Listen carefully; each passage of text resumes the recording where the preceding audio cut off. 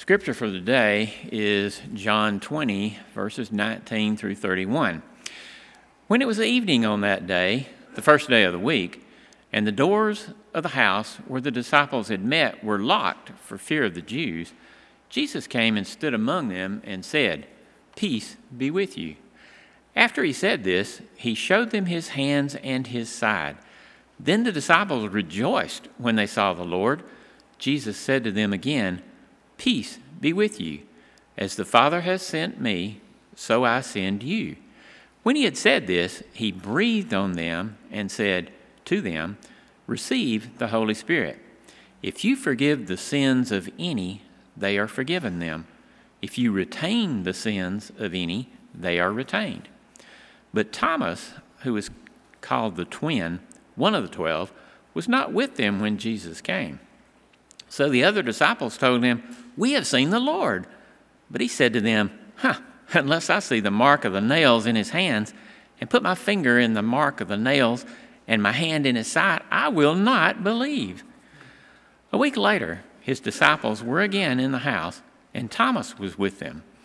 Although the doors were shut, Jesus came and stood among them and said, "Peace be with you." Then he said to Thomas, "Put your finger here and see my hands. Reach out your hand and put it in my side. Do not doubt, but believe." Thomas answered him, "My Lord and my God." Jesus said to him, "Have you believed because you have seen me? Blessed are those who have not seen and yet have come to believe."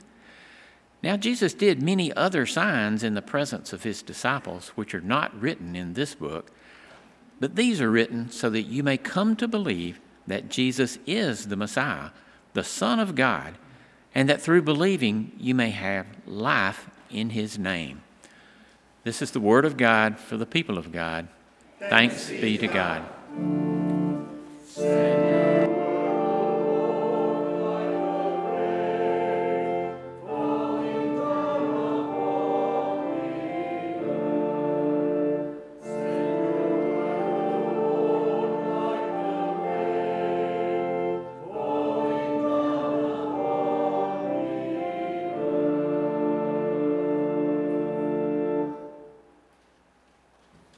You may be seated. Good morning. Good morning. So a few weeks ago, after we had all of that on and off again rain that kept us all inside and getting pretty feverish from being cooped up together, I decided to go on a hike. And so I went up to Hoover, and the trail I chose was about 3.5 miles long. And throughout the trail, there were a bunch of rocks and water that I had to crawl over or climb up. And so as I came to each bout of water, there was a bridge there that would allow me to pass over easily. And I'm thankful for that because the waters were definitely rushing that day after all that rain. But about halfway through, I got to a bridge that was very clearly in need of some repair. It had fallen down at the end, and it was just a little bit rickety and enough for me to doubt its ability to hold me up as I walked over it. And I started walking around it looking to see if there were any other signs that it may fall as soon as I stepped on it. And after a long time of standing there talking to myself in the middle of the woods like a crazy person, I decided to chance it and move on over it. And I was really glad that I did choose to keep going and not turn around, because had I turned around, I would have gotten the same amount of miles out of my walk, which was my ultimate goal.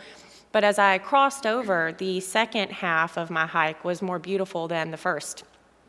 It had a lot of blooming flowers, bright and purple, which I'm very obsessed with the color purple, so it really caught my eye. And it was showing the fruits of all the rain that we had gotten and that we were all so angry with there for a little while. And it was a sign that spring was here and it was coming to let us out of the house for a little while. And in today's scripture, it's one of the most widely known in the Bible. So it's the reappearance of Jesus to his disciples after his resurrection. And the most often discussed part of this particular piece of scripture is doubting Thomas. Poor Thomas, he always seems to be made out to be the bad guy because he's doubted his friends and what they said and that they saw Jesus, and he's questioning and he's requiring proof that they really did see Jesus. He's not going to believe them. So we don't know whether Thomas would have required that same proof had he been in the room with the other disciples the first time Jesus appeared. But what really stuck out to me in this scripture is not that he didn't believe that Jesus reappeared, but he didn't believe the men that he had just spent the last 3 years walking the earth with. He had just followed Jesus with these men. He had broken bread with them. He spoke about scripture with them. He came as close to anybody as you could, living and eating and just moving about life with these other men. And we'd think that he would have learned to trust them a little more at this point. When we live with someone, there's this inherent sense of trust that we begin to build as we see how they live their life day by day. And as I started reading through and studying this scripture, I decided I wanted to dive into Thomas a little bit more. What made him who he was? Why did he not trust his friends? And as I read on and on, I realized a little more that Thomas probably had a real self-esteem problem. And not to say the other disciples didn't have moments of self-doubt, but I think Thomas probably struggled just a little bit more with that than the others did. You see, in the time of Jesus, as he was going about gathering disciples, he was not the only rabbi out there looking for students to follow him.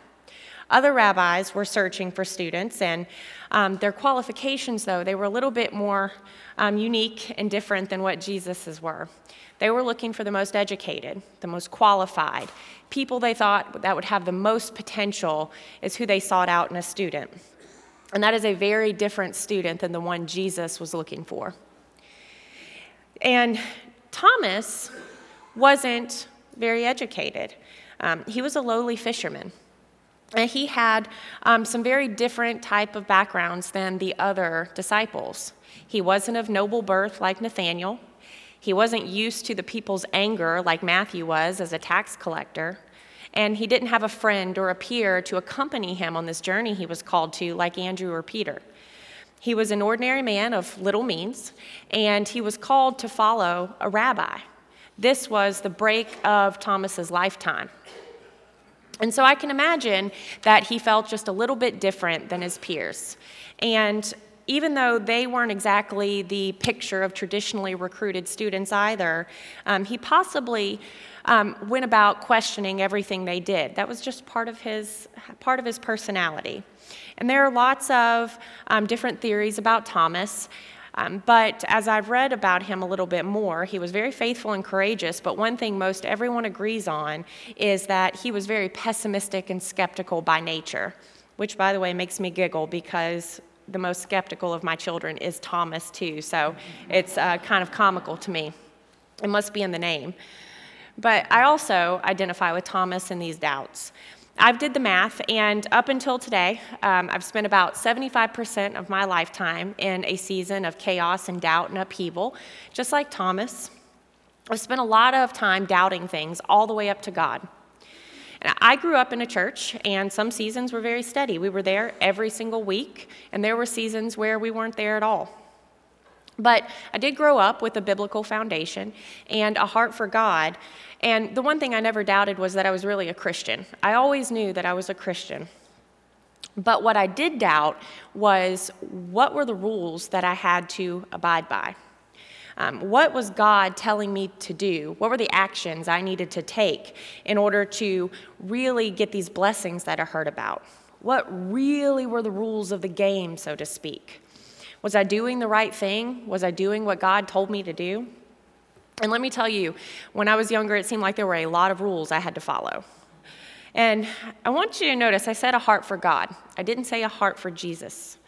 And I wasn't Jewish, but as he should be, God was center stage all the time in church every Sunday. But where we fell short is Jesus played a very supporting role. He was rarely talked about in the church I grew up in. And what I mean by that is I learned a lot about the Ten Commandments. I learned a lot about God's anger at my sin. I learned a lot about needing forgiveness in myself. And I learned a lot less about grace and mercy. I didn't really start getting Jesus' message of grace and love and mercy until I was about 25, which could be that's the time that our brains mature fully. I don't know, but that's about the time that it hit me. After a rough childhood and as I made my way into being a teenager, this foundation followed me. And I fell into a couple of very long abusive relationships, violent, emotional. And kind of like Thomas, I wasn't of noble birth. I was intelligent, but I worked really hard for my education. My parents didn't buy me a car. I had my oldest at 19. And I dropped out of college. Overall, I struggled as I grew up and I moved into adulthood. And nobody was asking me to be a rabbi anytime soon. So I can identify with this walk of life that he had. But one thing I did know is that God had blessings to give me. That's the one thing that stuck with me. There's something there, always around the corner. Something is coming, something better. But I could never seem to find them. And from my childhood to my relationships to money struggles as a young mother, I often doubted myself. What was I doing wrong? Why wasn't I seeing these blessings? Was I not following the rules the right way? I wondered this over and over and over again, and I would open my Bible and I would search and I would search, and I would try to figure out what it was that I wasn't hitting the mark on. But unlike Thomas, I never questioned my peers. I never questioned my teachers. I never questioned my pastors. I just followed everything they said blindly. And as I grew up, we moved around a lot, and I started going to a new church in Harvest outside of Huntsville when we moved there. And I was really hit by the way they talked about the rules. They changed the entire game for me. I started to hear it wasn't about the rules that I had grown up with and what I was doing, but it was about listening to God and hearing Him speak to me, about taking the opportunities He was putting in my path and being able to see them for what they were. And by doing that, I was following Jesus' commands.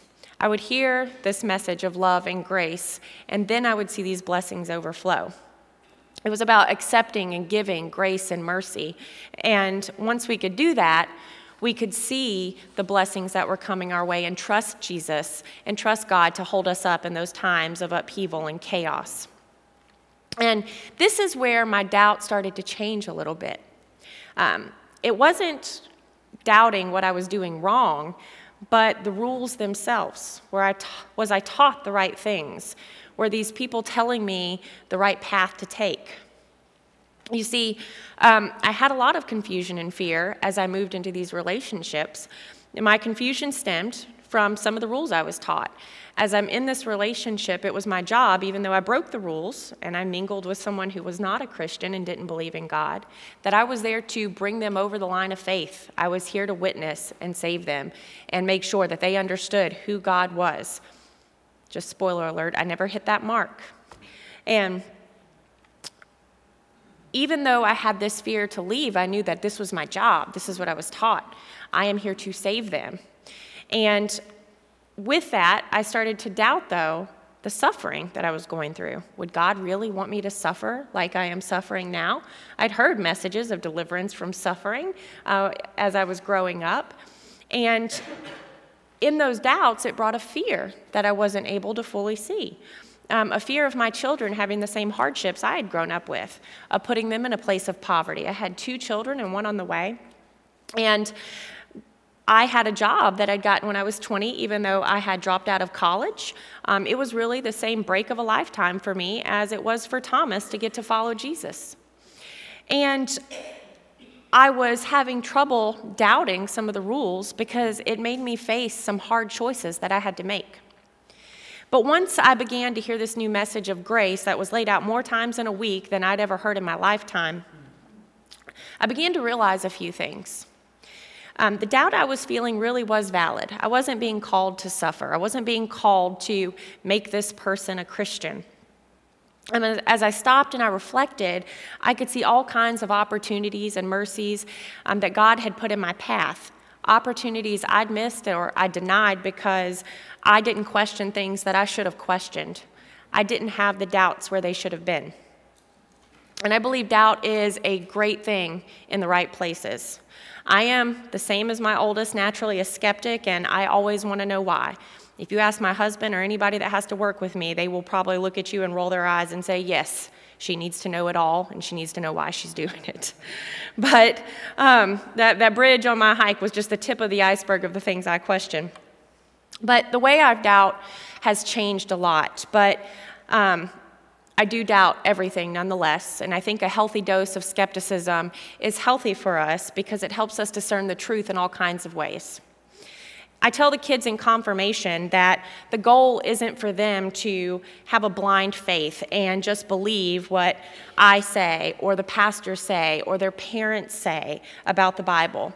And I can tell you that was a real challenge last year when I had Lexi going through confirmation. It is something you do not want to have your child and just tell them straight out they can question you because she has taken it the full mile, I promise.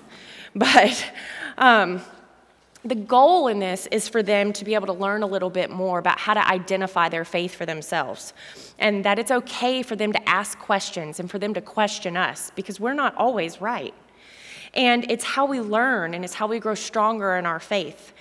Had I not questioned these rules I was taught as I was growing up, my faith would still be in the same place it was when I was 12 years old. And my life may still be in the same place it was when I was 23 years old. But it gives us a renewed perspective when we press through these doubts. Just like if I hadn't pressed through the doubts of that bridge, I would have never seen the beauty on the other side of it. Our doubts push us to answer questions and see things from different sides. We can see the beauty of God's grace and experience it once we reach the other side of that doubt. But doubt's also a double-edged sword. As good as it can be, if we doubt what we can do or what we should do without involving Jesus in our decision, it can cripple us. WWJD is a timeless and classic phrase, and it is applicable still today. I wore one of those bracelets when I was 14 years old, but it took me a much longer time to ask, what would Jesus do in every situation? A common example that we see of this today is people asking for money. So we see people, especially if you're going up to 280 or somewhere, you see someone on the side of the road, and they're going to be knocking on your window or holding a sign up. And I've heard everything from they're scammers to their car is parked in the other lot, they don't need it, or they're just going to go buy beer with it. We wonder if they're really in need or not. And I've been in that same place of doubt. I've questioned that as well. But then I read something a while back that really changed my perspective on it. Someone was writing about a message their dad had given them on this particular situation, and he had told her, he said, what does it matter what they're going to do with what you give them? Simply giving is all you are called to do. You giving the money speaks to your character. What they choose to do with what they're given speaks to their character. And man, that hit me right in the heart. And now if somebody is knocking on that window, I am giving it. And because I don't know how many more people would have been blessed with food or diapers had I just asked what Jesus would have done. And I think in that situation, he most definitely would just give. We have to make a choice to do something good with what we're given. But our job is just to give. And as humans, it takes us a while to trust something or somebody. I am still not jumping out of an airplane. I am not trusting a parachute or an instructor. That will never be the case. But one of the things I wonder, though, is why it takes us so long to trust God and involve Jesus in our decision-making. Thomas may have been doubting his fellow disciples' intentions. We don't know. We have no idea exactly what it was he was doubting. And we don't know if in between the week that the disciples told him Jesus appeared, and then Jesus appearing to him, if he thought about the teachings that Jesus had given him over the last 3 years, of all the things he had heard. We have no idea. But we do know that Jesus shows up and gives him the proof that he needed. And we're granted that same proof. Although sometimes I think we're waiting on Jesus to appear to us and show us and ask us to stick our hands in his wounds before we can believe it, we do still have that proof right in front of us, because verse 31 tells us, "But these are written that you may believe." This is all written down for us. We have a time-tested, truth-filled, and full of evidence book right there for us to know what needs to happen. And when we doubt, all we have to do is crack it open and take a peek and see what it has to say. And I don't know if we don't doubt enough or we doubt too much. It's probably a little bit of both. But I do know that we don't need to be perfect Christians. And people don't need to see perfect Christians. They need to see that there's a struggle to our faith, a doubt where we grow stronger. Our children, our grandchildren, our peers, even our parents need to see us fall and fail. It's not easy to be a Christian. It's not easy to follow Jesus. And there's no help to anyone for us to pretend otherwise. My sin is no worse than your sin. Their sin is no worse than your sin. Your sin is no worse than anyone's. We're all broken sinners, and to pretend otherwise is just a lie. John Wesley highlights 3 graces in his teaching. They are prevenient and justifying and sanctifying. And so prevenient grace is like you having an Aunt Becky that you have no idea exists. She's out there, and then she passes away, but you don't know she passes away, and she leaves you a house in her will. Well, you are oblivious. Aunt Becky is not in your mind at all. That is prevenient grace. It's a grace that God gives to everybody, whether or not they know he exists or not. And then, lo and behold, Aunt Becky's lawyer shows up at your doorstep, and he says, "Hey, did you know that you have an Aunt Becky and she just left you this house? Here's the key. It's yours." And so you take that key and you accept this gift. That's justifying grace. We're accepting the gift of God's grace and accepting and inviting it into our life. And then you go to the house, you open the door, and you walk in, and you realize something. You own a house. What do you have to do with it? You have to take care of it. You have to maintain it. Somebody was listening in confirmation. And so you may have to take care of it a lot. You may have to knock down a few walls and rebuild them. But nonetheless, that maintenance is key, and that's sanctifying grace. We're constantly taking care of it. When we accept God's grace, when we accept this house, we have to remember that perfection is not the key when we walk into it. It's the process. We are looking to get as close to God as we can in this, and how we recognize and change our behaviors and our habits, and most importantly, I think how we fail in this process is really important. If you're working on a house, you try a 1-inch screw to hold up a wall, it's not going to work. So you're not going to go and try to put all your walls up with 1-inch screws. You're going to scrap that and you're going to try again. You're going to find the right one that works. And then after that, you have a friend that's working on their house. You're going to share that failure. You're not going to let them, or at least I hope you're not going to let them have all their walls fall down because they used the wrong screw. You're going to tell them about it. And you're going to share with them the proper process that you found works. And once we take that and we can accept that it's okay to fail and trust in Jesus to pull us back up, and we look to him to correct our path and put him right in the middle of our decision making, I think some amazing things begin to happen. One, we stop doubting what we can do, and we start trusting God to show us our path. We feel a peace. And 2, our paths change, and we begin to see a joy in our lives that we may have otherwise missed. Thomas could have laid down and he could have been shameful that he didn't believe his peers. I think it's clear to us he didn't do that. His message is spread far and wide even today. He could have held on to the mistakes he made, hid his face. He could have been ashamed that he required this proof, but he didn't. When Thomas saw Jesus and his eyes were opened, he was able to take that for what it was. I don't even think he stuck his hand in the wound. He accepted it. And then he went on to lead a ministry and live a life full of Jesus' message. He gave his testimony, and today we even still commonly see this doubt as a failure. Why do we think Thomas failed? We stick it to poor Thomas every way we can. Each and every time, doubting Thomas comes up. But really, Thomas is still showing us today how he failed, and we're still learning from it. It's okay to ask the questions. It's okay to be in doubt, but we have to make sure we're asking the right questions. In order for us to make an impact on this community that we live in and that we're called to serve and minister to, we have to be able to open our hearts not only to them, but to ourselves.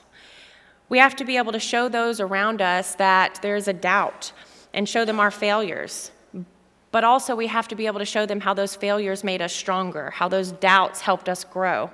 And we have to start removing our self-righteousness and our pride and not wanting to seem perfect. We have to be willing to be vulnerable to share this message. People don't need us to tell them they need Jesus in their life. They don't need us to tell them the rules or what they need to do to change their life or how they need to act. They don't need the rule book. There's a rule book there that they can go and read, and we can encourage them to do that. But they need to see us live it. They need to see it firsthand from us.